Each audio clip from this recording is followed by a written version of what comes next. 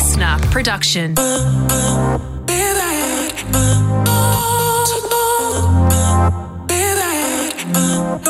Boney and Linda Mariano's Dream Club.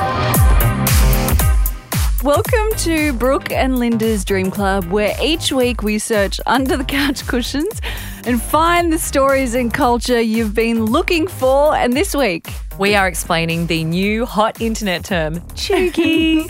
We're going to discuss older women's representation in film. And we're chatting to Australia's very own Eurovision representative, the star Montaigne.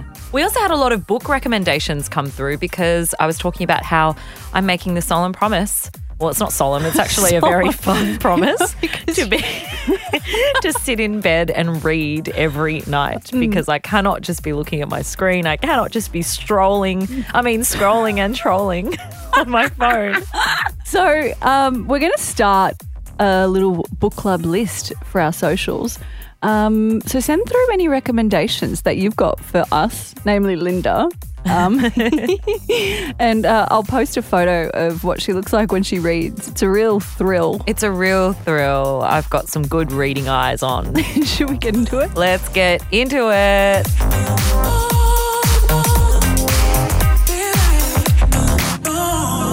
Brooke and Linda's Dream Club. All right, so first up, Brooke, you're sitting here with your beautiful side part. I, as you know, an avid lover of lasagna. And to some people, that would mean that we're a little bit cheugy. Yeah, so this cheugy term that we've just found this week because a bunch of young people have decided to have a go at the next generation on TikTok and really just drag us through the mud for the things that are tried and tested and the things that we love. You are probably thinking much the same as us, like, what the heck is cheugy? So when we saw it, we had to go and look it up. And this is what it said on the New York Times. Someone who is out of touch or trying too hard. It's not quite basic, but someone that is chasing a little bit behind the trends. It's things like if you've got a mug that says #girlboss. Oh, if you walk past a coffee store and you think, I want to get a coffee from there because there's a sign out the front that says, but first, coffee. And I would like to say, though, before we, have too much of a go at ourselves, everyone has a little bit of cheugy in them, firstly. Yeah. But secondly, this whole Dream Club is built on a dig at someone being cheugy. Because remember, I saw the poster, Dream Big, above my friend's bed. Yeah. And then I came to work and told Linda and we laughed about it. We laughed about it so hard because this person that Brooke was living with had a massive poster above his bed that said Dream Big. And now we finally have a word to call these things. They are cheugy. So there's a whole bunch of things that fit into it. You have sent some through which have been incredible. Incredible descriptions of what is cheugy.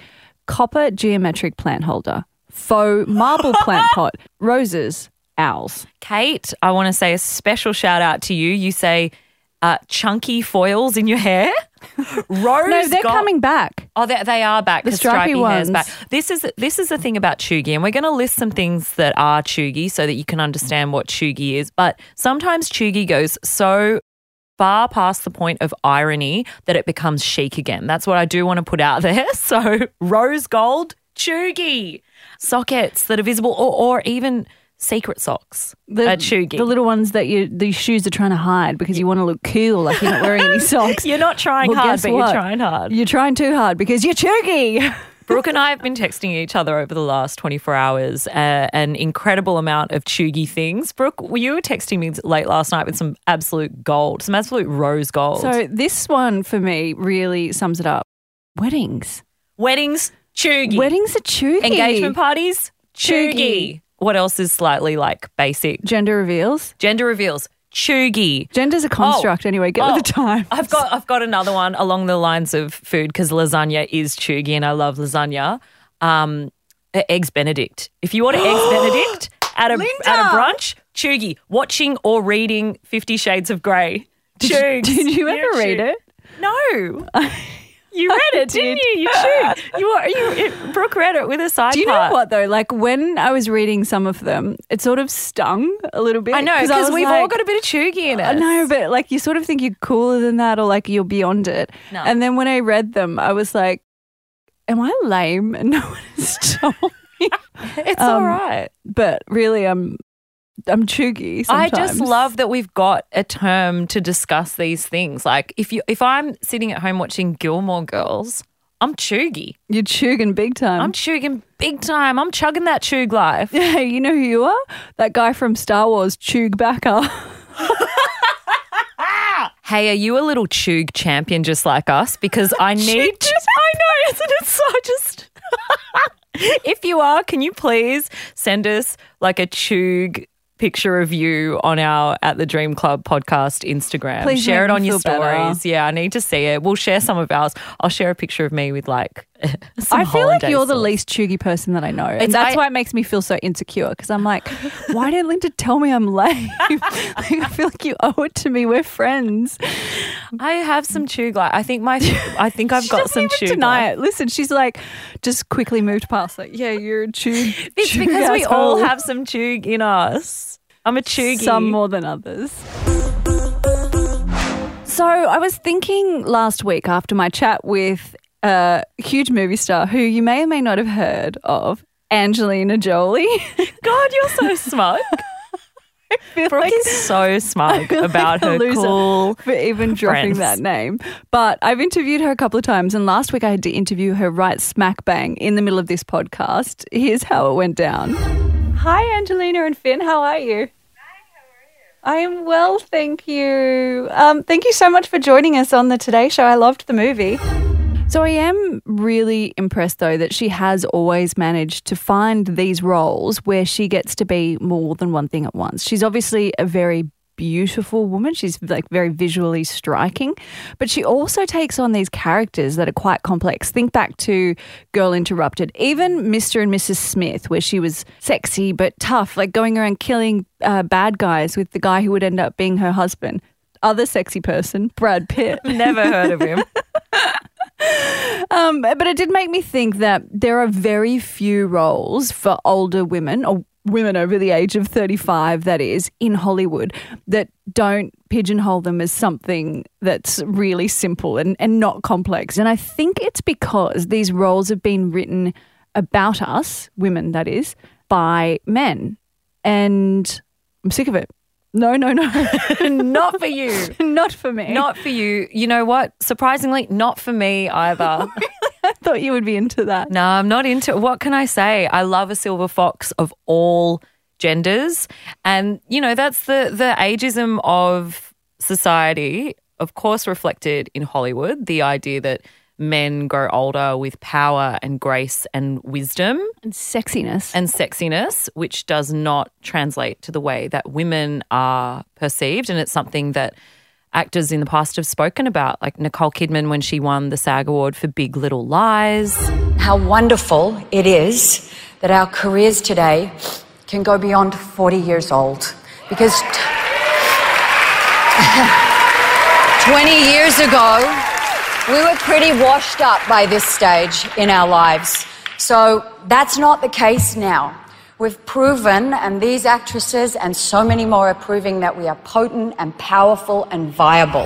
When Cate Blanchett won the Academy Award for her role in Blue Jasmine, where she said, you know, we need to stop thinking that films about women and women of a certain age are niche. They are not niche. People want to see them. And in fact, they actually make money. So we need to keep telling these stories. Loved seeing Frances McDormand at the age of 63 win the Academy this year for Best Actress. But that is one point in a stage of many. And the Gina Davis Institute of Gender and Media had this incredible study that happened over the last year that revealed that women aged 40 plus receive only 25% of all speaking or named roles in Hollywood. That is wild. And Isn't it? when you think about it, right, there's only like a handful of women over the age of 40 who actually get roles, like Meryl Streep, Yeah. I guess Nicole Kidman, Cate Blanchett. But where are the people who we used to see a lot of? People even like Molly Ringwald, who was huge. She was in all of those Hughes movies in the 80s and early 90s. Or even Katherine Heigl now.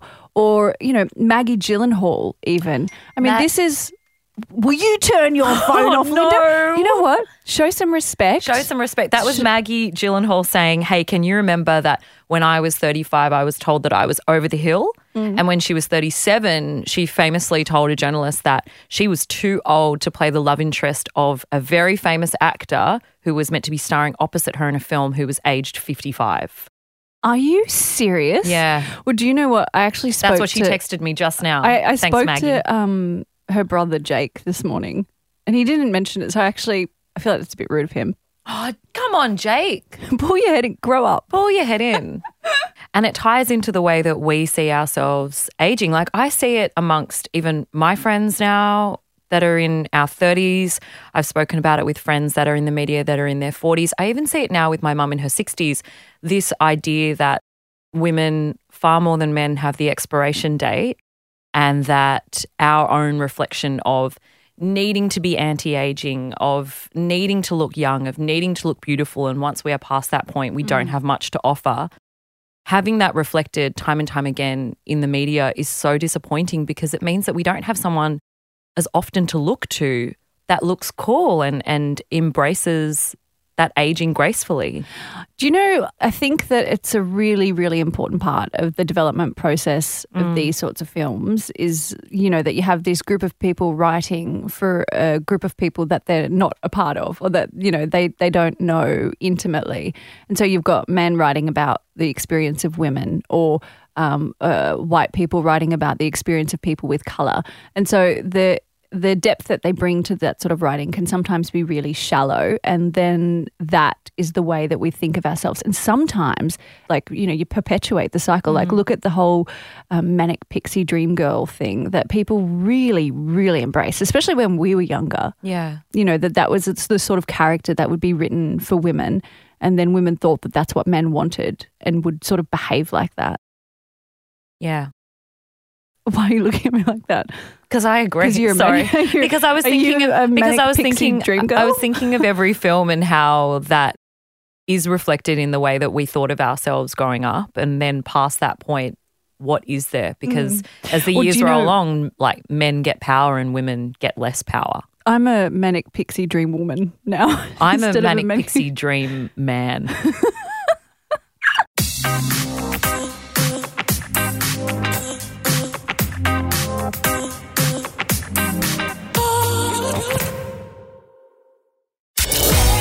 Brooke Boney, Linda Mariano, bringing you the Dream Club. And Eurovision is on this week. The semi-finals happened this morning. The grand final is happening this coming Sunday. So exciting. So it's being broadcast on SBS. Last year it was cancelled because of COVID. And so the wonderful Montaigne is representing Australia. As you said, she sang this morning. Montaigne, how do you feel? It's the week of Eurovision. I feel good. I'm a little bit tired, but otherwise I'm feeling the good vibes. But you know, this is an incredible amount of pressure because it is one of the most watched television shows, performances that anyone could ever do in their entire career. Not to put any more pressure on you, but I'm sure this is something you've thought about. How many people watch it, and how do you sort of process that? It has a viewership of approx 180 million people. Oh, so and- about the same as the Today Show then. Yeah. Yeah, exactly. And I don't know, I'm fine with it now. I don't know. For my whole career, I've been pretty good at like depersonalizing things that are said to me because, you know, people don't know me. And also usually if someone's saying a rude thing, it's because they're projecting or because they, you know, hurt people, etc. And I'm fine with that. Like, I'm not fine with that existing in the world, but if I'm to cop it, then I'm able to like distance myself from it. So, you know, I feel much more ready to be in that resilient headspace again. Yeah, so it's fine. It'll be fine. And being embraced by that community, and even your parents, I imagine, because you grew up watching Eurovision with them every year and from such amazing varied backgrounds. How are they in this week for you? They're great. They're very enthused. My mom loves absolutely everything I do, so she'll be screaming all the way home. And this morning they, came to my performance and they've always just been really supportive and really believe in me. I mean, of course, every notch higher that I achieve or whatever, they're like, wow. But honestly, I think I could do almost anything and my parents would back it. So I'm very lucky. What I love so much about your Eurovision song, Technicolor, is that it showcases the best of Montaigne. It does. Like every It line, absolutely every does. lyric, every kind of vocal up and down that performance. happens. And there's just so many wonderful moments in this.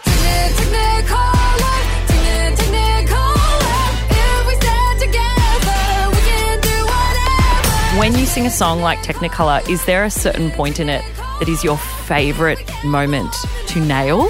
Because I've got my favourite moments in it, but I want to know what your favourite moments are. Yeah, I think the most satisfying thing is the glide. What is it called? The melisma, which is like the like those notes. The when everything my is voice frustrating feeling bit? Good. Yeah, exactly. I think I even sung that too high, but that everything is frustrating bit. All of those. That when my voice is feeling healthy and I feel equipped to do that, it just feels so nice to do. It's very natural.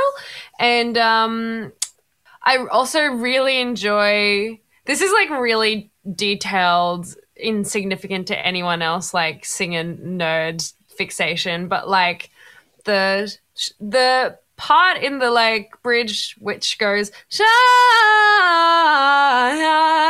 and this kind of the shine, those steps down. When I sing them, I kind of my whole neck and jaw kind of have to accommodate the movement of those notes.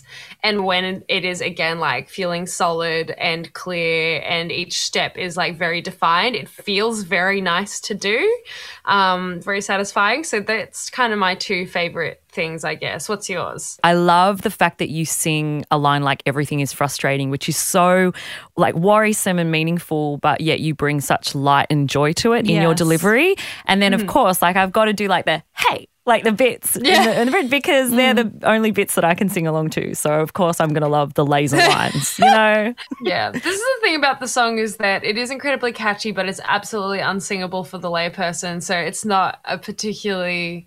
It's pop music that barely can be defined as pop music, just because I feel pop music is made to be really sing-alongable. But it's most a of the time. perfect Eurovision song, though, I think. When you listen to it and you see the performance, which we did this morning, you're like, this is perfect. Yeah. So it's been it's been so great chatting to you. Yeah. It's a song that stretches the boundaries of who you are as an artist, and you've absolutely nailed it. So it's an honour to speak to you and have you representing Australia at Eurovision this year. Montaigne. Oh, thank you, guys. Thanks for chatting to me.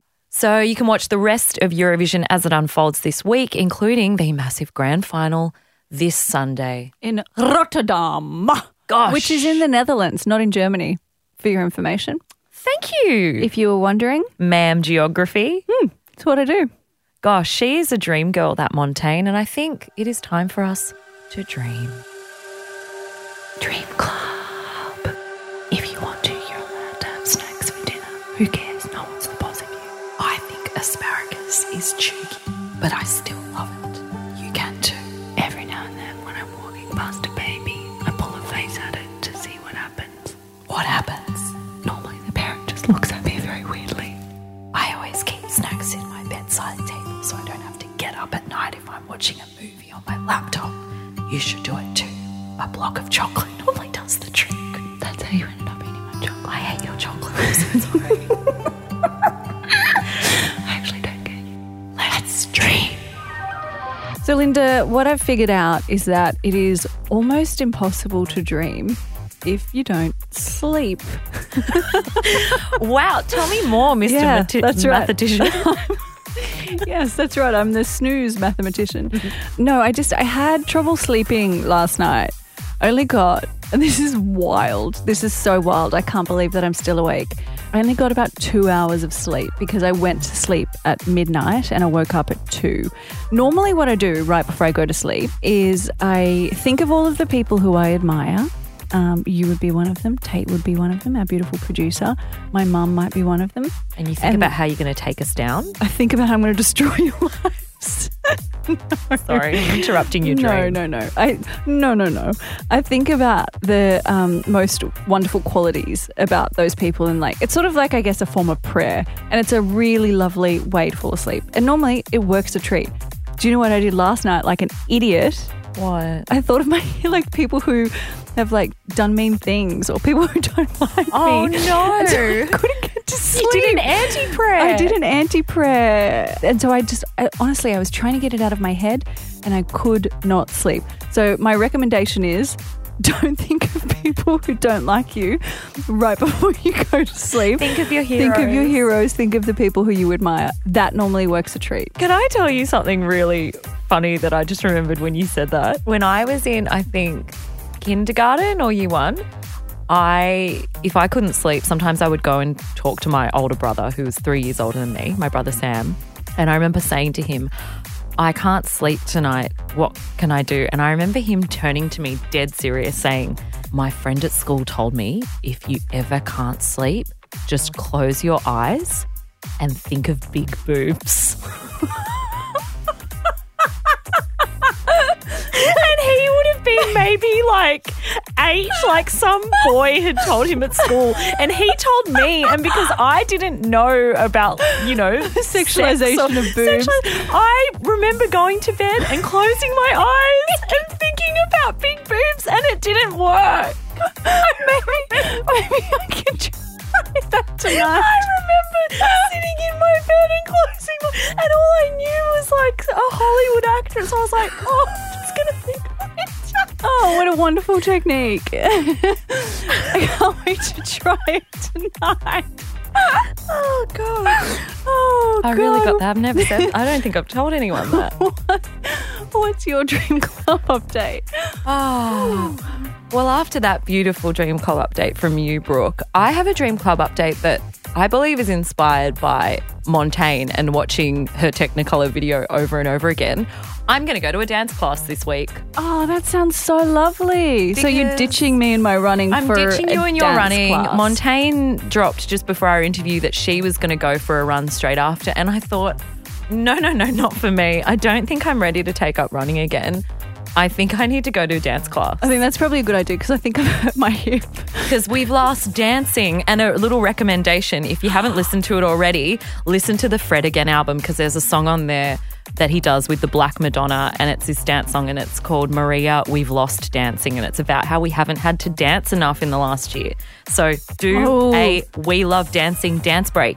We need a little Joy Zone where we can just listen to music and dance wherever we want. Joy Zone. And hey, with that, thank you very much for listening. We're going to be back next Wednesday, but until then, Join our Dream Club and follow us or else at the Dream Club Podcast on Instagram. Make sure you hit the subscribe button so you don't miss an episode, and leave us the cheekiest review you can possibly think of. This is going to be a competition, okay? The cheekiest review wins a bowl of lasagna from Linda because she's the Chug Queen. I'm a Chug Queen. And tag us in a pic, of course, you little Chug. Show me where you're listening from and go tell a sweet friend. Eat, pray, love. Love you. Let's drink. Hold up. Wait a minute. Linda, this is how I read. Don't sabotage Don't sabotage us. Let me open Don't. Cha-ching. Cha-ching. Let's go, girls. Listener.